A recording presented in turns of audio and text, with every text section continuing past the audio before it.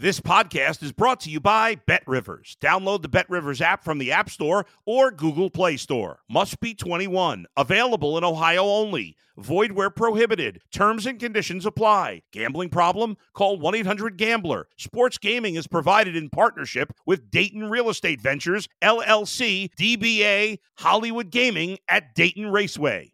If you're a tennis fan, you'll love Betting Weekly Game Bet Match on the BetRivers Network. Whether you're a bettor or just love tennis, you'll enjoy the in-depth analysis each week of the tennis calendar. Subscribe to Game Bet Match today from your favorite podcast provider. Thanks for listening to the Mike Francesa podcast on the BetRivers Network. Hello, everybody, and welcome to the Mike Francesa podcast. As we take a look at where things are here as we move into the later stages of July, and we are back from the All-Star break, and it was anything but a pretty weekend for the Yankees and the Mets. Let's start with the Yankees, who again failed to take advantage of a weak opponent. You know, they did not play well against the Cubs. They did not play well against the Cardinals. Now they did not play well against the Rockies. The Yankees at 50 and 44 are tied with the Red Sox at the bottom of the division, 9 games out as far as the division goes. Remember, Tampa hasn't played well of late, and now Baltimore has surged with their 8-game winning streak. I told you a couple of weeks ago that I thought the Baltimore team had a lot more talent in the lineup than the Yankees do now. The only thing the Yankees had was the better pitching. Baltimore, though, continues to play really well. They've moved 22 games over 500, and now they are challenging Tampa for the division title. And I think they're headed to the postseason this year, and I think they're building a very strong team, especially in terms of lineup. So the Yankees at 50 and 44 have not taken advantage of that part of the schedule in any way. And yesterday's loss was as bad as any loss they've had this year, and they've had some bad ones.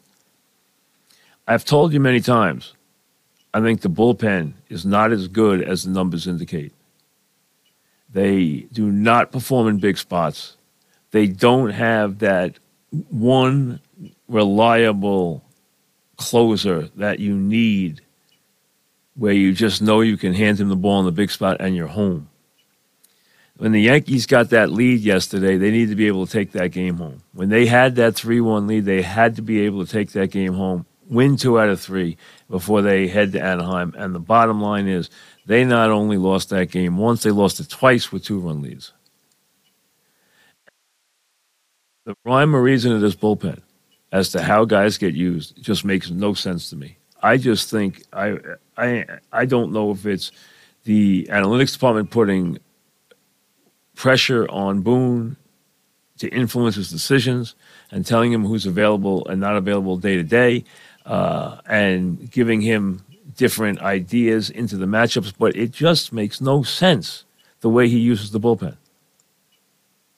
And who pitches on what day, and then who doesn't pitch on what day. And it just doesn't make any sense. And the bullpen, to me, just never performs well in a big spot. It has good numbers, I understand that. But you know what? Don't tell me about those numbers when they come into Colorado and pitch that way. And yesterday, give up home runs to bad players. I mean, they got beat on the home run yesterday 3 different times in the late innings. They get a 3-1 lead, and Cole pitched well. I can't knock Cole. You know, I've never been a big Cole fan, but I can't knock Cole this year. He's pitched really well. Would I like him to go a little deeper in the game? Yes, but all right, he didn't. The bottom line is they were in position to win that game, and they blow it at 3-1. Then they get a 7-5 lead, and of course, they're back bringing in guys that make no sense. Of course, they lose the game on the home run ball and the walk-off against the guy who had a home run all year. So the Yankees, who were going to be, this new team offensively, were they a new team offensively in Colorado? No, they were disappointing again. They couldn't score against the pitcher who in his last 5 outings had been bombed. They didn't score against him yesterday. Rizzo just can't get out of his own way. The player he has been for the last 40 games is unbelievably bad. I mean, I'm hoping he's hurt, because if he's not, I'd be really worried about him.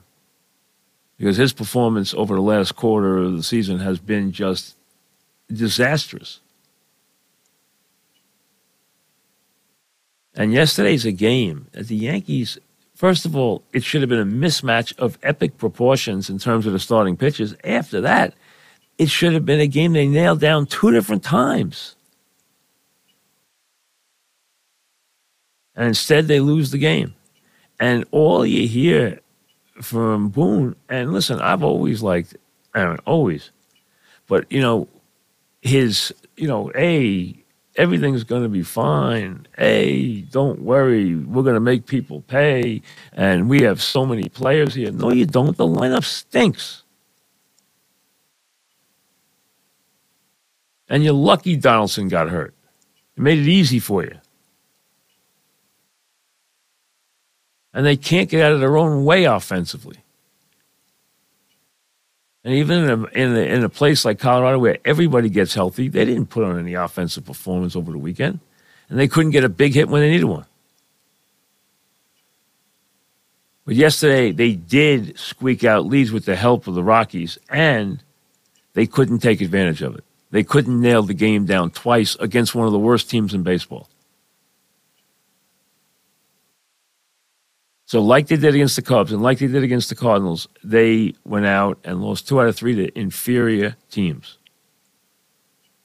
That hasn't happened once in a while. That keeps happening to the Yankees. And the Yankees are going to start playing in the division. And when they start playing in the division, they're going to realize those teams are really good. Baltimore's good. Toronto's good. We know Tampa is good, okay? And Boston is playing well and always plays the Yankees well.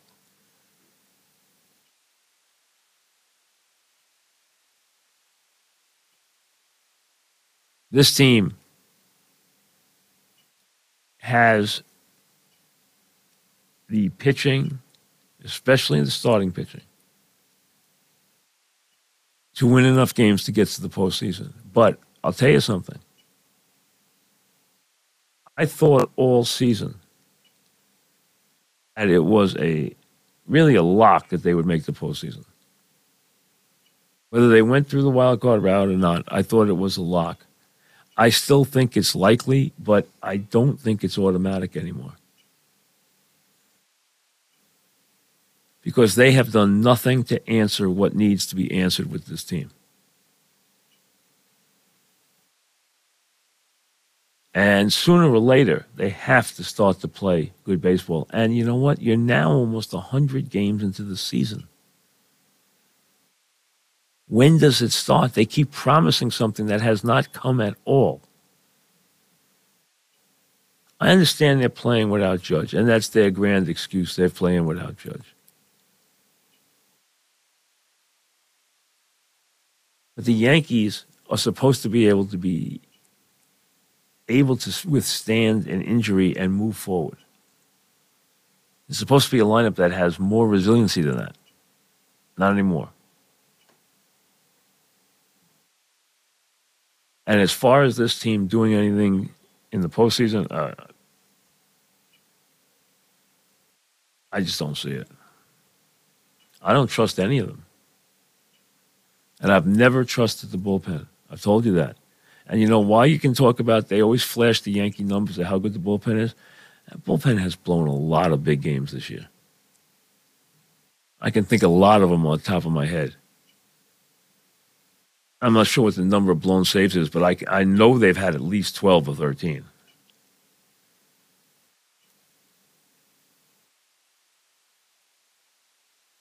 So I don't trust the bullpen. They got guys who can throw, and on some days look unhittable, but you can't trust them. You can't trust them. That includes Holmes. You can't trust them in big spots.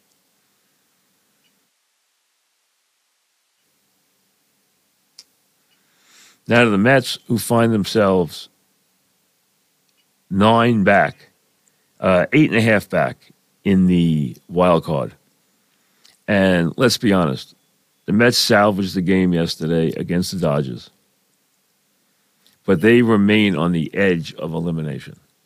Right on the edge. They are teetering on the brink of just being eliminated. Because the days go by, the weeks go by, and they go this way, then they go that way. They go this way, then they go that way. And let's be honest, they could not score this weekend against the Dodgers for anything. And the game they played on Saturday was embarrassing. They can't score first and third, no out, and then they can't catch pop-ups. I mean, it's unbelievable how bad that team looks at times. And they eked out a game yesterday. So at least they stopped the bleeding a little bit, but let's be honest.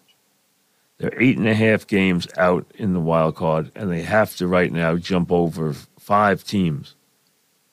And that's becoming a very, very tall order. And going into the All-Star break, you saw reason to be a little optimistic, and it didn't hold. It clearly didn't hold.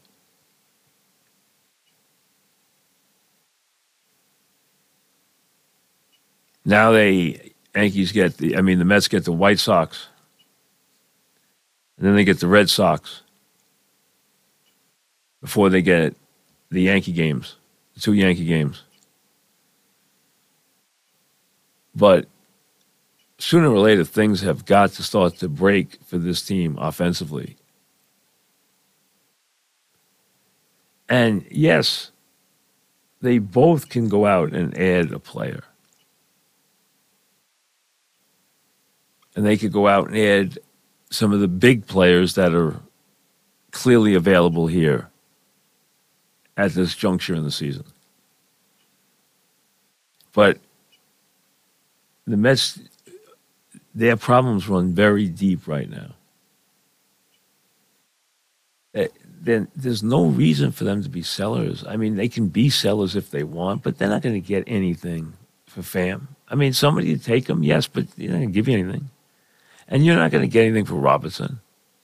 I told you a million times, nobody's taken Verlander and Scherzer with those contracts unless Cohn eats, 70 cents on the dollar, and he's not going to do that. Why would he do it? It doesn't make any sense. They don't have any pitching for next year, so they have to bring those guys back. Otherwise, they have no season next year because they have nothing in the farm system. They don't have any pitchers. And Scherzer's, on a $120 million guaranteed contract for 3 years, and he's got a no trade. These guys aren't going anywhere. So this morning you look at where these teams are, and you don't feel good about either one of them. Like I said, I still expect the Yankees to make the playoffs as a wild card, but I don't think they're going. If you think this is the team that's going to win the World Series, I don't see it happening. And the Mets, they back closer and closer to the cliff every day. They are right about there. They have no more margin for error. If they don't push forward immediately, there's nothing to talk about.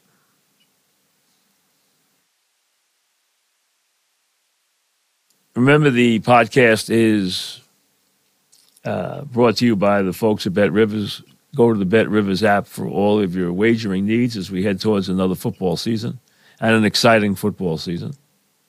Looks like we're going to need a football season of excitement here in New York, and we have that.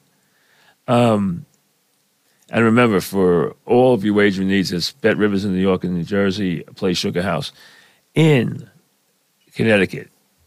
Your emails, send them to MikeFrancesAPodcast@gmail.com. MikeFrancesAPodcast@gmail.com. Let's get to some emails and see what's going on today.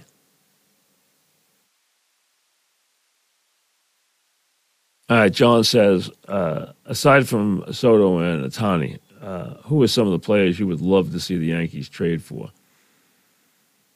And have we seen the last of Donaldson in pinstripes? Well, I don't know that that's the case. But if they get anything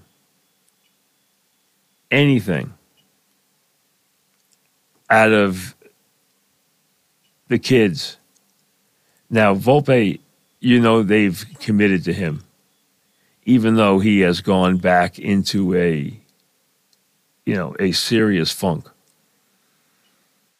That year's going to be like that for him. There's going to be ups, there's going to be downs. They're going to stick with him, even though he's not, he's going to hit some home runs. We know that. He's going to have a lot of days where there's going to be a lot of strikeouts and there's going to be a lot of offers. We know that. He's won for his last 26. I think it's even worse than that. I think he's like one, I think he might be like 2 for 33 right now. And there's way too many strikeouts. His on-base percentage in his last 30 at-bats is like 110. But they're going to live with this, okay? He's a 200 hitter with a bad OPS, but he's got 13 home runs, and he's learning how to play in the major leagues. So we know that. We know they're going to live with that. If Peraza comes up and is what they hope, then why would you ever take him out of the lineup? If Peraza comes up and plays well and hits well, then I do think there's not any room at the inn for Donaldson anymore. I hope that's the case, but the Yankees seem to be very tied to Donaldson, and even though he does absolutely nothing right, they continue to play him. And not only play him, but you know what? Bat him in a prominent place when he's in the lineup. It makes no sense. We've been screaming about it all year, but hopefully that's the case. Now, Soto makes sense for the Yankees. I've told you that San Diego wants to trade him. The reason we know that the stars on that team are not getting along. The other issue is they lost one of the valuable parts of their TV contract that they expected to yield a tremendous amount of revenue and help compensate the amount of money they really just, be there for the amount of money they needed to pay these contracts. Now that is gone, which makes them have to pare down the contract, pare down the roster, and pare down the payroll. So they are going to move him. Now, Ohtani is a little different because he has become a main attraction. So he is more than, first of all, with what he does with the pitching and the hitting. The other thing is he's become this big attraction in baseball. So there's a lot of things that go into him. He's kind of like the crown jewel right now, and they're going to want a lot for him, even though they don't control him long. They're going to want a lot for him. And you're going to have to pay him, especially to come east, an exorbitant amount of money. I mean, even for a guy like Cone or the Yankees, and especially for Cone, you're going to have to pay him a lot of money to get him to come and play on the East Coast, because clearly he's made it very clear at times that he wants to play on the West Coast. And while the likely spot for him all along has been the Dodgers. Cody Bellinger would be another guy that you would look at who'd be available and would fit with the Yankees. The Yankees need a guy who can play left field every day and be left-handed. Left-handed with power. Case closed. Not a guy who can platoon. Not a right-handed player. They need a left-handed, power-hitting outfielder. That is what the Yankees need. Listen, every team can bolster their pitching. You can never have too much pitching. We all know that. But they need a power-hitting, left-handed outfielder in this lineup. The lineup is crying for it. So that is the dire need for the Yankees. Jonathan says in the last 30 years, every Met manager who left for whatever reason never managed again except Bobby V. It just seems like Mets managers is a career-ending job for those who get it, and it's likely that streak continues whenever Buck is relieved of his duties. Well, listen, Buck's age has to be taken into account here. Buck has been a manager for a very long time. He's not a young man. So the fact that this would be his last stop, I think, was pretty much a foregone conclusion when he took the job. The question is Buck winding up his tour here with this team? What will Cohen think when the season's over? Now, I can tell you, my understanding is, clearly, we all know that they are looking for someone to run the franchise. We know that. He has made that pretty clear. But Cohen and Buck, my understanding, get along very, very well. So don't dismiss that as being a part of the equation here going forward. Dennis in Queens, do you think Brandon Marshall is a Hall of Famer? You know what? I like Brandon. He had I like him personally. And he had a very productive career. Had a lot of 100-catch seasons, scored touchdowns. To me, he's not automatic, but he's right there where he's going to be weighed with a lot of the wide receivers. Problem is, it's a very competitive position. There are a lot of very productive wide receivers in this generation. And the numbers have changed tremendously because of the way the passing game is used now. The pass is often used like a run,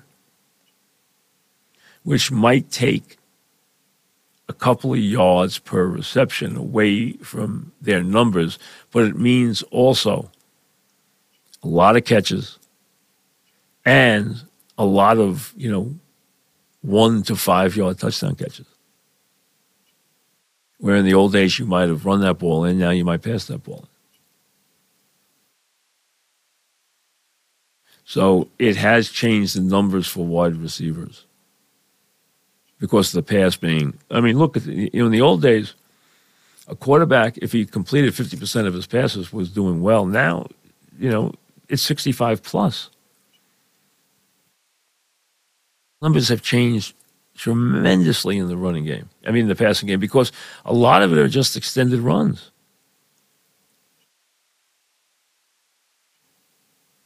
And the passing game is so much a part of what people do now. The running back position has been changed, as everyone knows, and you're seeing now in terms of its value. There are very few teams where the offense is built on a running back. That has been the case in Tennessee. That has been the case in Cleveland, really, where it's been built around both backs, but especially Chubb, who's an underrated back. But that doesn't happen very often. McCaffrey and his versatility and what he brings in San Francisco gets a lot of touches in their offense. But very few offenses are built around the running back. And we can see how that is manifesting itself with the problems Barkley has in terms of getting what he feels is, a fair dollar for his presence. Matt, I have followed Casa Creed, who, let me mention to folks who don't know, Casa Creed won again on Saturday at the Spa. He runs very well at Saratoga, and he's an incredibly consistent horse. He's 7 years old now, and, he's performed. First won his first race there as a 2-year-old, and he has been just a wonderful performer and an incredibly consistent horse all these years. and he's still going strong. He'll run next probably in the 4-star Dave on August 12th. It says, I have followed Cox Creed after hearing you talk about him on the podcast. I was heartbroken when he was narrowly defeated in the turf sprint. Yeah, he lost that in the Middle East, just really by a diminishing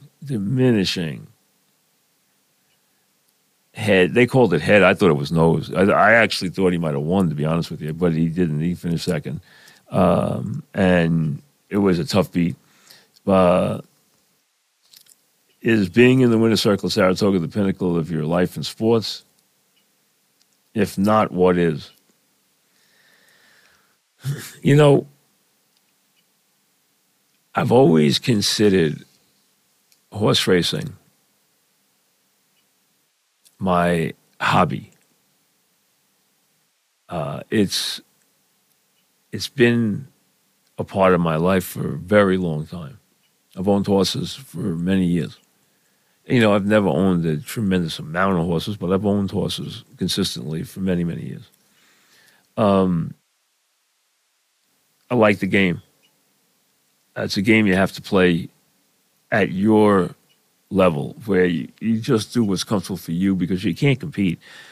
You know, you can't, there's always somebody who's far, more equipped to be overpowering than you. I mean, on this level, I don't care who you are, there's always somebody bigger. You're going to start where at the top of the ladder is the Maktoum of Dubai owns, an incredible number of horses. The Queen of England used to own horses. I mean, so, listen, there's competition. Then you have some of the richest men in the world who own horses. So you don't try to compete with people. You play it at the game at your level, whatever your level is, if you want to play the game. Now, it's not a game for everyone because it is a very expensive hobby. I've always separated it from my career, so I don't look at them in that regard. My being in Saratoga has been, and winning at Saratoga has been the highlight. I have always had a goal, and I still have it. And it's unfulfilled, but I've always felt that it would happen. And it hasn't yet. My goal was that I have a horse in the Kentucky Derby that has a chance to win as we go to the post. Meaning the horse has got a shot. He's not in there at 100-1, and he's just there to say he was there. You can't get in that way anyway. And if you do, if you bring a horse that qualifies, he at least has some ability. Otherwise, he couldn't qualify the way they have it now. So you can't. There's no vanity horses in the Kentucky Derby. You can stick a horse in a stakes race if you want to pay for it at other times of the year. You cannot stick a horse in the Kentucky Derby. They don't let you do that. You have to qualify. So because everyone wants to be in it. So anyone you bring has some ability, but what I was talking about was having a horse that's, inside 15-1 on the board and has a real chance to win. Where you're going in there and you're feeling, hey, I have a chance to win this race if things break right. That's been my goal in horse racing. That's been my big goal for years and years, and I have not yet accomplished that. I hope to, but it hasn't happened yet. We had High Oakland. We thought he was going to be the answer, and then obviously we saw what happens in racing. You can have good luck and bad luck. As far as in sports, I just think that my greatest accomplishment was being able to have the best job in sports in the city that I loved, the biggest city in the world, have the best job in sports in the biggest city in the world, and maintain that job for well over 30 years. That was, to me, the pinnacle. That I was able to have that job all those years. And I always felt it was the best job in the town. And to be able to be there for such a long time and to be, very successful in the time I was there, that's to me that's the pinnacle. Really is. More than any awards or anything like that. Because listen, the awards come and they're nice. I mean, I'm not telling you you're not thrilled when you get into the Hall of Fame. You are. You're thrilled. You want to get into the Hall of Fame, whatever your profession is. You see how excited people get because you know what? It's usually late, and when you win awards along the way, they're nice. But you win it, you say, you smile, and you move on.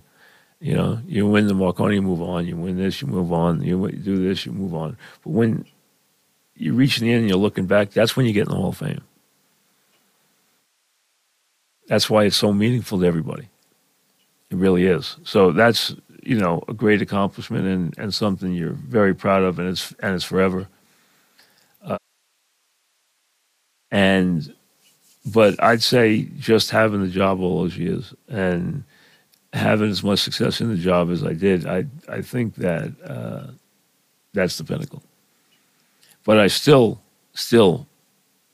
now want to win more races at Saratoga. It's always great to win a race at Saratoga, any kind of race. No matter what race you win in Saratoga, when you walk through that packed, grandstand, and you head into the winner's circle, and it's packed there, it's a great thrill. It really is, because it's special there. It's very special. And so winning there anytime is extremely special. No one isn't excited when they win a race there. I don't care what race they win. When they win a big race there, well, it's, unbelievable. And Cox Creed's won us a lot of big races up there. And High Oak won the Saratoga Special up there 2 years ago. And that's a very big race for 2-year-olds. And, that was a big thrill, too. So anything there is very special. But my goal and the dream I've had was that I want to get to the Derby with a horse that has a chance. Hopefully, fingers crossed, we can get that done. John asked, do you see Tommy Pham as a potential fit for the Yankees? No, I do not. I don't want a right-handed hitter. The Yankees need a left-handed power bat. The Yankees need a significant player and a power bat. But if he's an all-around player, I think Soto's a perfect fit for the Yankees.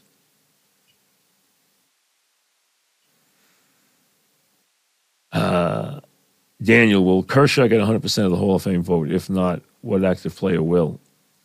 Hey, I don't know if anybody duplicates that. I mean, hey, some of the greatest players of all time didn't get 100%. Nobody had gotten 100% until Mariano. And I don't think it's necessary to do that. And they don't do it for whatever reason. A lot of people think, first ballot, I'm not voting for the guy, so he's not getting all 100% first ballot. So he gets in with 94 or 96 or 98 or whatever. The whole process is a little silly sometimes. But if you're asking, is Kershaw a Hall of Famer, the answer is yes. Mike in Connecticut asks, have you seen Sound of Freedom? If so, what are your thoughts? If not, will you? Great question. We've discussed this movie, and we've discussed whether we will see it. It's become a word-of-mouth movie that has really caught on and now is having a lot of box office success. Now, this movie is not without its controversy, as you know. Is about an awful, dark subject, and that is the trafficking, the sex enslavement and trafficking of young children, which is as bad as it gets in our world. And I will see this as a very distressing movie, there's no question. I'm not saying I won't see it. I know my wife has asked me to see it. There is some controversy with it because a couple of people connected with the movie have been conspiracy theorists at times. Been quoted as being behind some pretty wild conspiracies. So that has drawn some attention. This movie has now almost broken on political agendas. So I hate when that happens because that's something that is always polarizing. The movie is important. Some people say that it's been overstated in terms of the group's accomplishments, not in terms of the problem. The problem is real. And the problem should be brought into the light and should be dealt with by any powers that we can throw at this.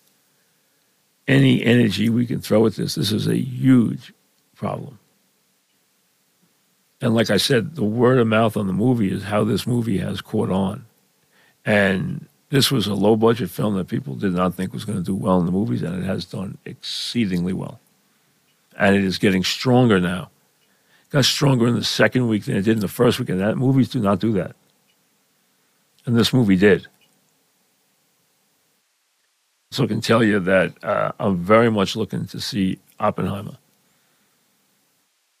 So Oppenheimer opens the 21st of July. I'm really looking forward to seeing that.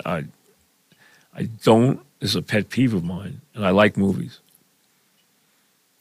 Movies a lot, but I do not like 3-hour movies. I think the odds on somebody making a quality 3-hour movie are very, very hard and very rare. It's hard to put something together for 3 hours and have it be gripping. Now, if he's talented enough to get that done, God bless him.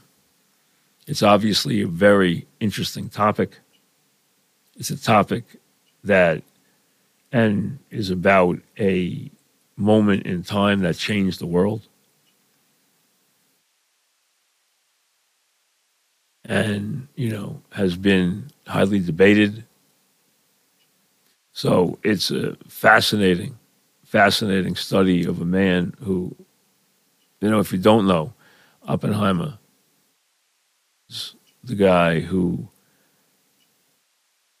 was the intellectual force behind the Manhattan Project and the building of the first atomic weapon. How he did that, his relationship with Einstein, his relationship with Truman, et cetera, is all part of this movie, which will open on the 21st.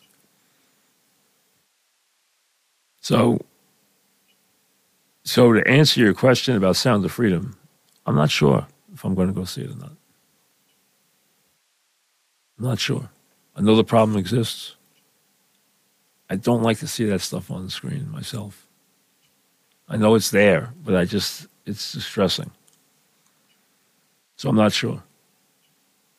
But I will go see Oppenheimer as soon as it opens. That I can tell you. Have a good day. Thanks for listening to the Mike Francesa podcast on the Bet Rivers Network.